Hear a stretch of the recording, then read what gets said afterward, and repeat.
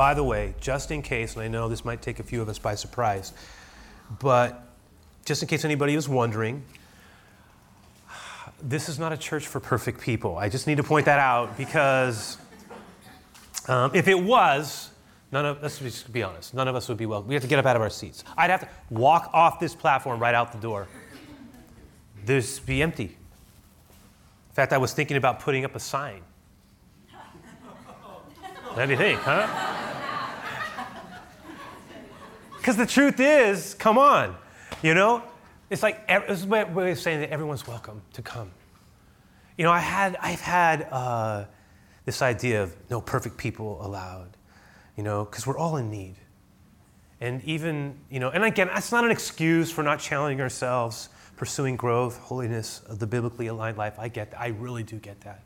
And I hope that's what we're contending for, a vast majority of us. And I don't want to even assume that everybody has stepped across the faith line and opened up their hearts to Jesus, welcomed him in. I think that majority of us probably have. I think that's obvious. But at the same token, there are some of us here who are on the verge of making that step. Our hearts are warm. We're being drawn. God's beginning to speak to us. We're hearing his voice. Our heart is opening. But here's one thing I need to say, though, is that, and this is the truth, that as believers, and I know this is said a lot, and I know it's said out as like a throwaway line, and if it's said casually, it can almost come across as Christian jargon, because every group has its jargon, its language. But I do believe this, that the truth of the matter is that all of us at our best we really are sinners in need of grace. We always will be. Always. We may be healers in Jesus' name, but we are at best wounded healers, at best.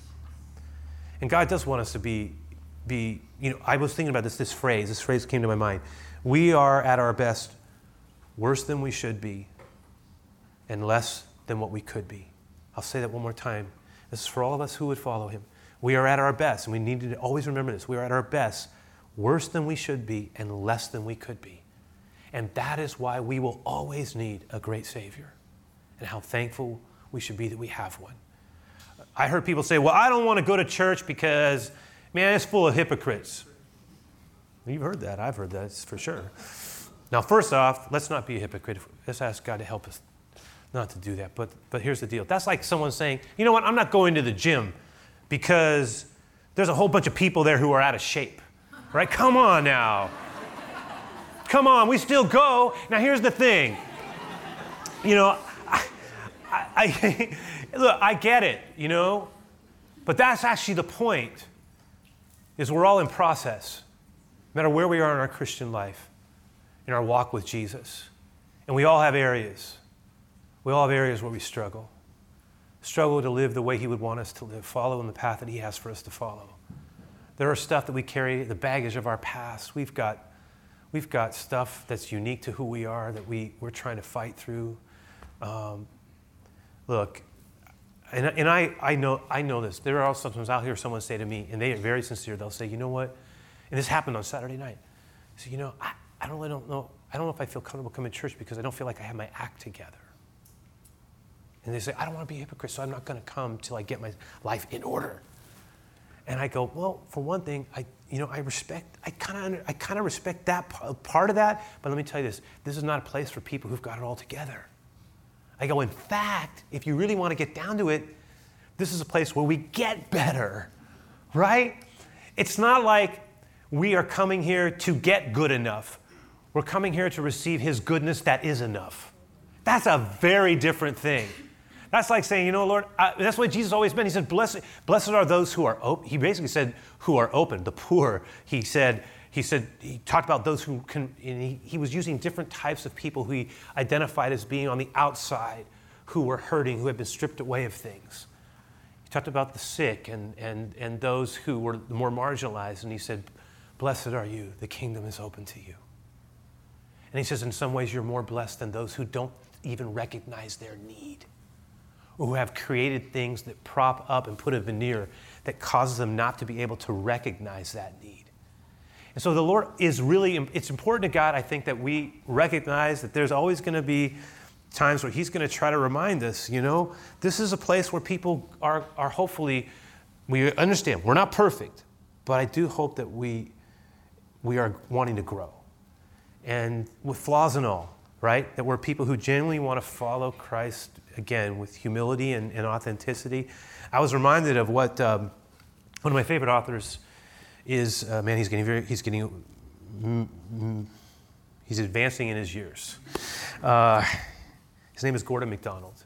And he's written a number of books that I've found life in. But one of the books that he wrote a few years back was called Mid-Course Correction. And he starts talking about certain concepts, speaking about growing through our weakness. And one of the things he started talking about, he talked about this idea of cultivating a growing edge.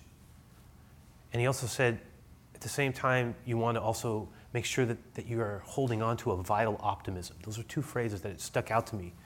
This idea of a growing edge means that you're talking about not just settling in and not contending for growth in your life. He's saying that, and this vital optimism has to do with the belief that God's got some good things ahead for us. And he says, and what happens is in the book, he starts talking about how when we get into our 30s, 40s, 50s, and he starts walking through the decades, 60s, possibly even heading into even years past that. He says there is a real tendency at times, because of the disappointments in life or the overwhelming responsibilities in life, to lose our growing edge and to stop believing in a vital kind of optimistic approach to living. And he says that can affect us deeply.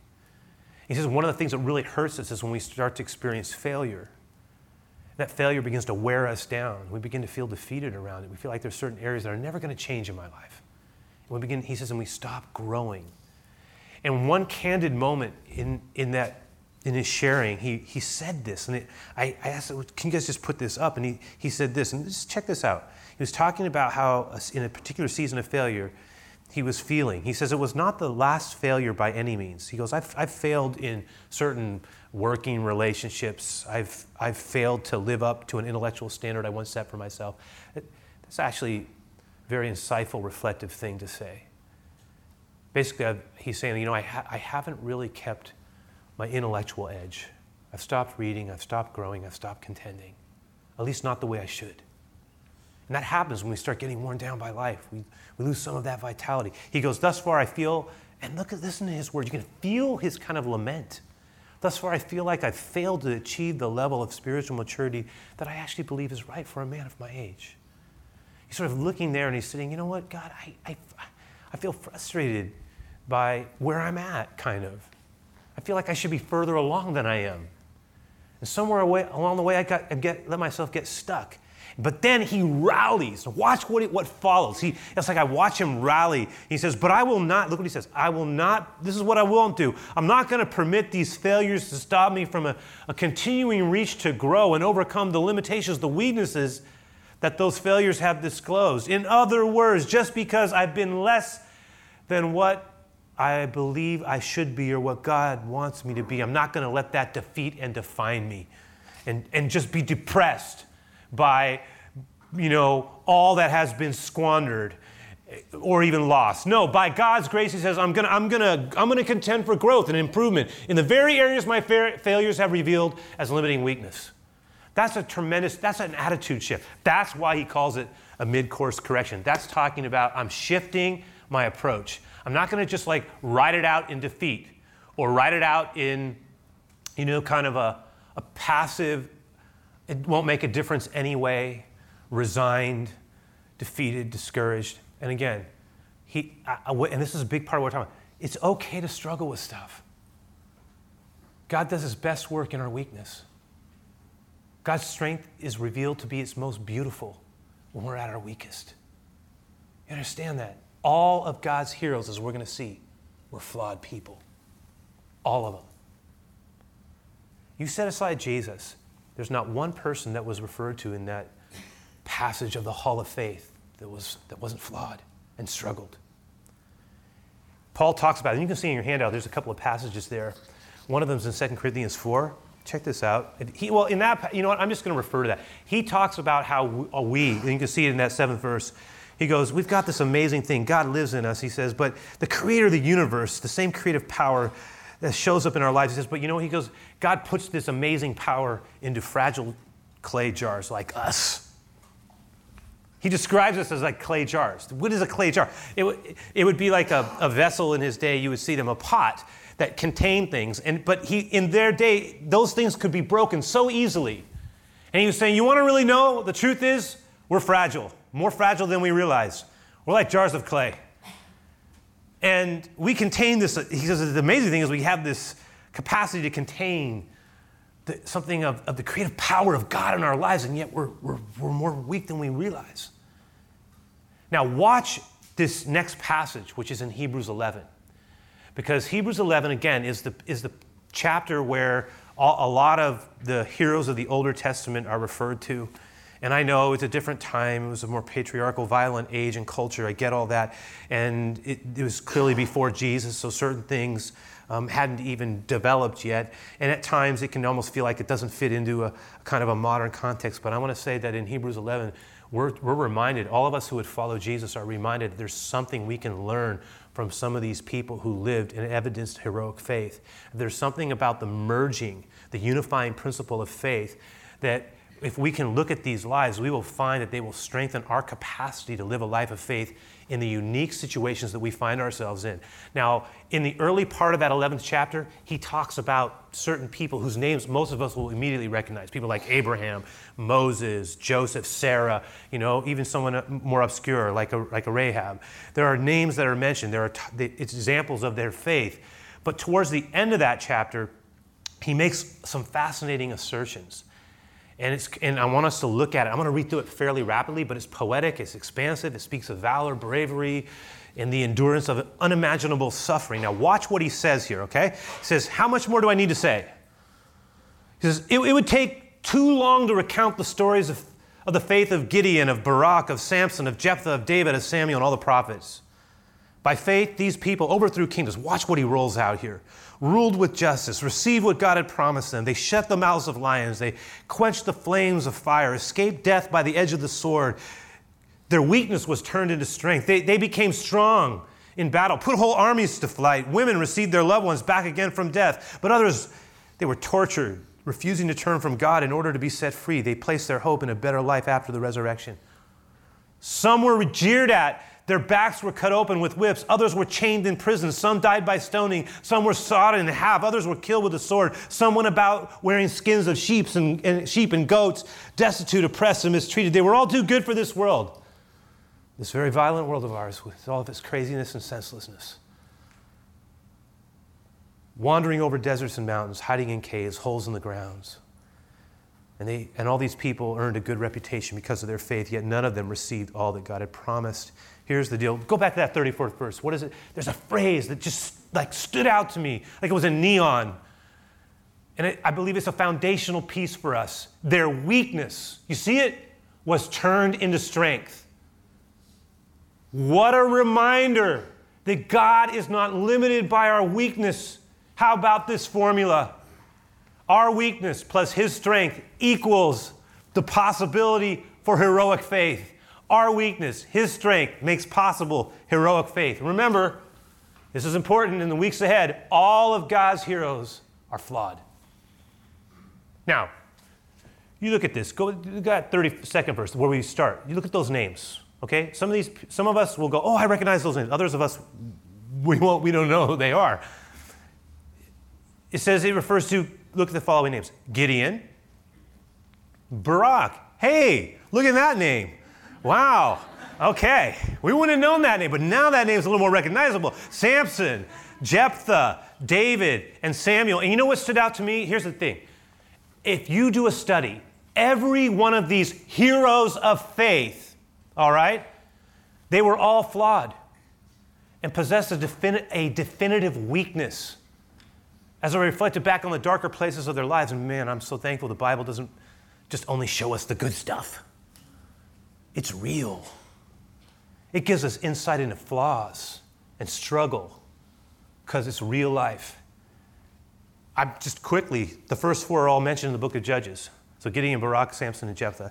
That's the seventh book of the Older Testament. They were all deliverers. called Judges, in one of the darkest and most discouraging, violent times in Israel's history. But again, each one of them were flawed. Gideon, just quick. Gideon, a hero of faith, was flawed and cowardly. He was hesitant, anything but courageous and brave, yet God used him. Barak, as one writer put it, had to be shamed into action. Jephthah becomes a cautionary tale of the dangers of being rash. Samson, a man of incredible, uncommon physical strength and uncommon weakness and character deficiency. Even David, who is probably one of the most admired figures in all the Scripture, the greatest king of Israel, the ancestor of Messiah. When they saw Jesus, one of the things they called him, there he is, the Son of David. It's a messianic term. David, who writes the Psalms out of his own life. So many of us live out of that, out of his pain, his love for God, the rawness, the realness of who he was. David, but even he, a towering figure of faith and love for God, a man who is described at certain times in Scripture as a man after God's own heart, has a weak side. His adultery with Bathsheba and the unconscionable treatment of her husband Uriah, a shame stain for the ages. And then Samuel, who's just thrown in there on the back end there, this great prophet who struggles as a father, his sons corrupt to the bone and filled with greed. So much so that people say, we can't have a priest, we need a king. Your sons are so bad. Now, all of them, but every one of them, they're false, and yet all of them exercise faith in God and were used in exceptional ways to help Israel. So what is there for us to learn? Okay, here's where I want to bring it together. What do we learn for where we're going? What does this mean for us? Let me just put some things out there. Number one, let me just suggest this. Our weaknesses, though discouraging, do not need to be defining. Because I look at this and I say, well, all of God's heroes, I look at them, I see them, and they were weak at some point, and God still used them in amazing ways. And so this is something that should encourage us, especially when we feel hamstrung or hindered by something we either lack, are limited by, an aspect of our life that maybe we find very disheartening for us. That it's sometimes so hard to not be depressed about it. For some of us, it might have to do with something with our health. Some of it might have to do with relationships, a relationship, our relational status, loneliness, hurt. There's things we struggle with. It might have to do with our self-image, the way we look. Might be a situation at our work where we feel like our best days are behind us, or we're frustrated by what's happening and we're not getting the ability to move forward, or we feel like we've been climbing the wrong ladder, or we're struggling with stuff. We're getting older. We're not happy about it. Bothers us. Look, there's stuff that can just, rip out our vital optimism. That people don't know it. And here's the thing. I'm not just saying. If we will move towards the Lord, we will find grace. We will find the power to prevail. I didn't say it's going to be easy, because there's some things we're going to have to learn how to wrestle with, and I'll tell you why I think we're going to do that. Why that actually can be helpful. But one of the things I'm reminded of is we're told, follow in the path of Abraham. You know what Abraham's called? The father of the faith. He's called the father of the faithful because he left on a journey, not even knowing where he was supposed to go. And he walked by faith. And he becomes a kind of precursor, a forerunner of the life of faith. But you know what basically faith is? And we're all called to live by it. Faith, the walk of faith. You know what all walking is? What is walking? You hear me say it. It is falling forward. Walking is falling forward. And what God calls us to do is to move forward in faith. I'm moving forward. I'm falling forward in faith. Look, that means that God's not intimidated by our struggles. In fact, He'll use them. Here's the thing. Here's the deal. Our obstacles, actually, here it is. are God's opportunities. That is the truth. His opportunity to do what? To show himself strong on our behalf so that we can know in incredible ways the power of God. Remember, we all have breaking points. That's just a fact. We're all jars of clay. Well, none of us are invincible. We can snap, we can crackle, and we can pop. That's a fact too, right? I was thinking about it. You know when this dawned on me because I was thinking about this message. I was thinking about our vulnerabilities and how certain things can just kind of hurt us. And they may not show up for other people. They might go, what's the big deal with that? And for us, though, it's like, it's such a struggle.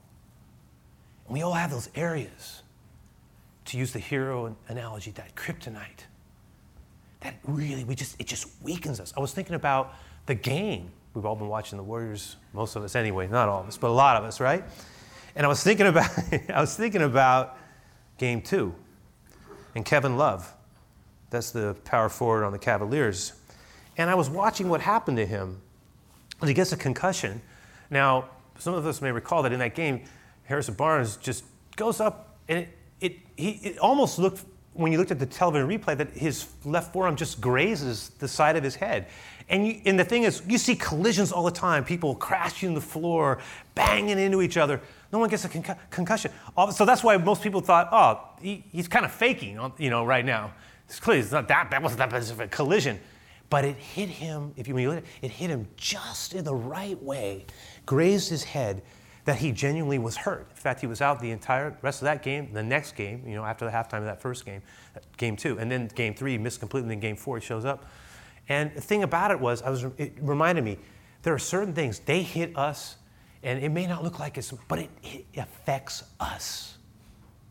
It affects. So I'm like, what's the big deal? Wasn't much of it. There's been way worse stuff than that. I know, but this thing hit me. It knocked me. It hurt me. You see what I'm saying? And again, some of that's tied to our dispositions, our past experiences, things that have happened to us or in us. And when a certain thing hits, it's like that it may not look like a lot to you, but to me, this is hurting me. It's hurting me. I'm struggling. And that is real. That's very, when I think about that, I go, Lord, I know you want to renew us. I know you do.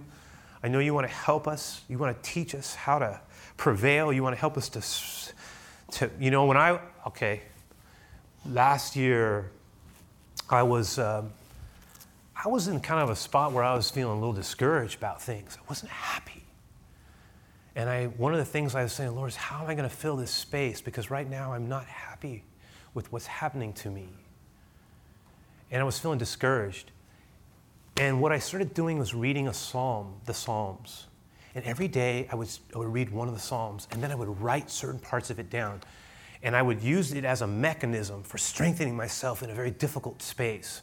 And one of the things, I came to the 18th chapter, the 18th Psalm, and I remember it because I was thinking about it, because David he's writing about his struggle, and he's trying to remind himself that God can help him, right? There are these times where we're going, this is hard for me right now to hold my line. Part of me wants to have either a bad attitude, give up, yield, quit, do something self-destructive, whatever stuff flows into our minds. So much of the battle is right here in our thoughts. That's why there is power in filling our mind with God's word, especially in critical times. And I started reading the Psalms, I just said, you know what? I need to do more than that. I actually need to write things down as a way of hammering it into my mind, and then I need to repeat it. Now, one of the things, I came to that 18th Psalm, and David's talking about, the Lord is my rock. He is my shield. Or he starts reminding himself who God is to him. That's why I'm writing it down. This is who you are to me, Lord. And then he starts talking about the greatness of God. Then he gets to this one spot towards the end of that psalm where he starts saying, Lord, you are able to help me with my struggle. I've got enemies on my left and on my right. Those are the things that I think confront us in this life that we struggle with. He's going, you will make my feet like the feet of a deer. You will teach me how to walk in like a deer in high places where one misstep will cost me everything. You will teach me how to negotiate difficult places. Lord, you will give me strength that I do not possess. You will be, who is my rock? You are my rock, Lord. You are my defender, Lord. And then he says, you will teach my hand. You will help me to run through a group, and you will open up a wide path for me. You will teach me how to prevail, and you will make my arm so that it can bend a bow of bronze. What he was saying was, you will give me strength I did not think I had. He's reminding himself of what God can do.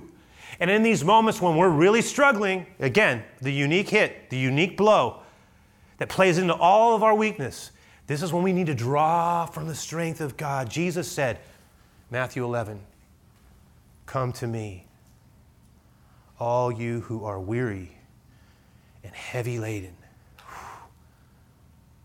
Come to me, right? Learn from me. I will give you rest. I will give you rest. It's this idea to me, right? Rest. I am gentle. I am lowly in heart. You will find rest for your soul. You know what? When the Bible talks about soul, it's about our mind. My mind, our thoughts.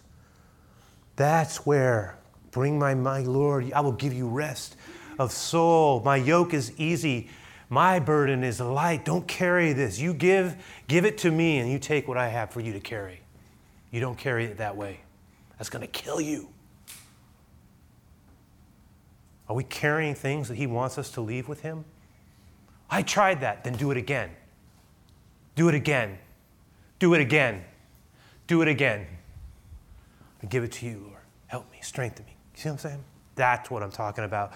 Another thing I've come to see is that our obstacles really can be an opportunity for God to grow our faith and our trust base.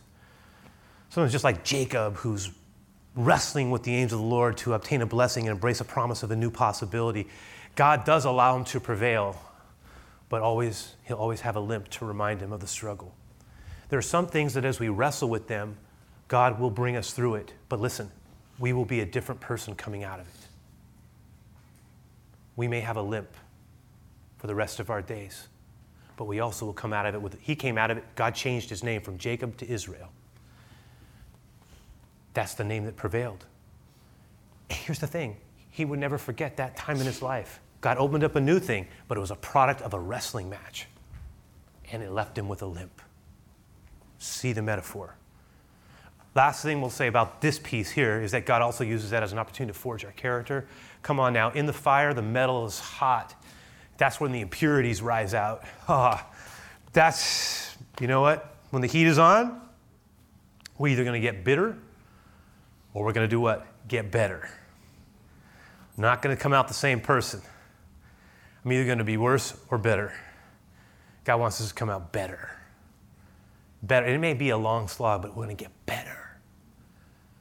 Bitter is the older brother in Rembrandt's prodigal son painting, sitting there when he should be rejoicing at his brother's return, sitting there aloof, angry, resentful, closed-hearted, unwilling to participate. That's bitter. Better is, Lord, give me more, create opening in my heart, keep me soft, keep me less judgmental, give me more compassion and empathy, Lord, for others who struggle. Just teach me your ways. Okay, last thing we'll put out there is this, that God has placed into every one of us, loved ones, the seed of heroic faith. It only takes the faith, Jesus said, the size of a mustard seed to move a mountain. There are mountains sometimes that stand in the way of our breakthroughs in our own heart. There are things that we struggle with. You say, get out of my way. Get this out of me, right? And I'm going to say that in the name of Jesus, if there's something that's intimidating us, a mountain perhaps of despair blocking our path, let us say with all of our flaws, in the name of Jesus, move. I come at this in the name of the Lord. I know I said that was the last thing. This will be the last thing of the last thing I'll say. And some things are going to be small and they'll not be seen. But God will give us grace to be heroic in ways that are seen and unseen. Some people will look at you and go, there might be certain things you do, certain simple, unseen acts of spiritual heroism. A response to give something when God put it in our heart. A willingness to exercise a level of restraint when a part of us wants to indulge. A willingness to move forward to where God wants us to go and not run away from what he's asking us to be. willingness to talk to someone when part of us, about Jesus, when part of us doesn't want to do that. Look, there are situations where no one will ever know. Some people will go, wow, that's pretty impressive. You know, the way you're walking through that, I'm impressed. And they'll say, that's amazing, that's encouraging. There's a lot of other stuff in our lives. We may do it for the Lord. No one will ever see it. Ever. They may not know how hard it is for us. How much wrestling we're doing to do it God's way. How this is costing us something. But guess what? Heaven sees. And I do believe